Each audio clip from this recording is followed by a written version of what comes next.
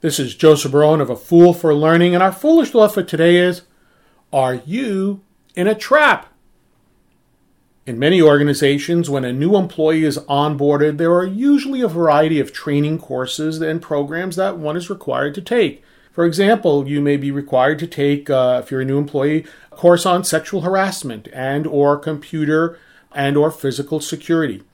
However, depending upon the role this new employee will take in the organization, they may also take a week-long sales training course or a course from which they obtain a certification with all of the appropriate letters after their name. These courses may cost the employer thousands of dollars, not simply in the course fee, but also in regards to the employee's salary and benefits. When an employee completes one of these courses, some organizations will require that the trainee repay them either in full or partial if they leave the organization before a specified period of time. According to an article in the February 2023 issue of TD Magazine, these sorts of agreements are called TRAPs, or Training Repayment Agreement Provisions.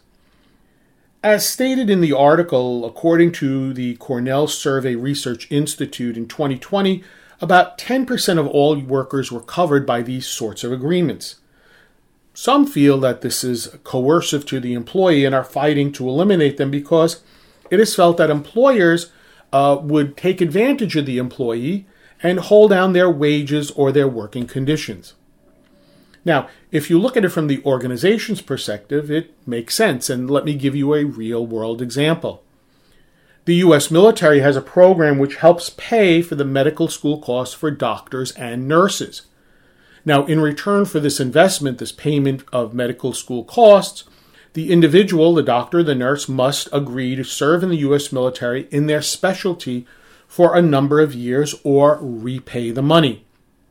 Now, can you imagine what would happen if there was no, quote, traps, end quote, in place? Can you imagine the number of medical school students who might take advantage of the program and yet never give back to the U.S. military who paid for their education? So, are you in a trap? I would love to hear from you and learn what you think. And hopefully, I've given everyone out there something to think about. If you learned something from this podcast episode, please take a moment to like and or to comment. This is Joseph Barone. To learn more about A Fool for Learning and how I can assist you and your organization with an appropriate learning solution to meet your business needs, please visit my website at afoolforlearning.com. This is Joseph Barone, the CEO of A Fool for Learning, signing out.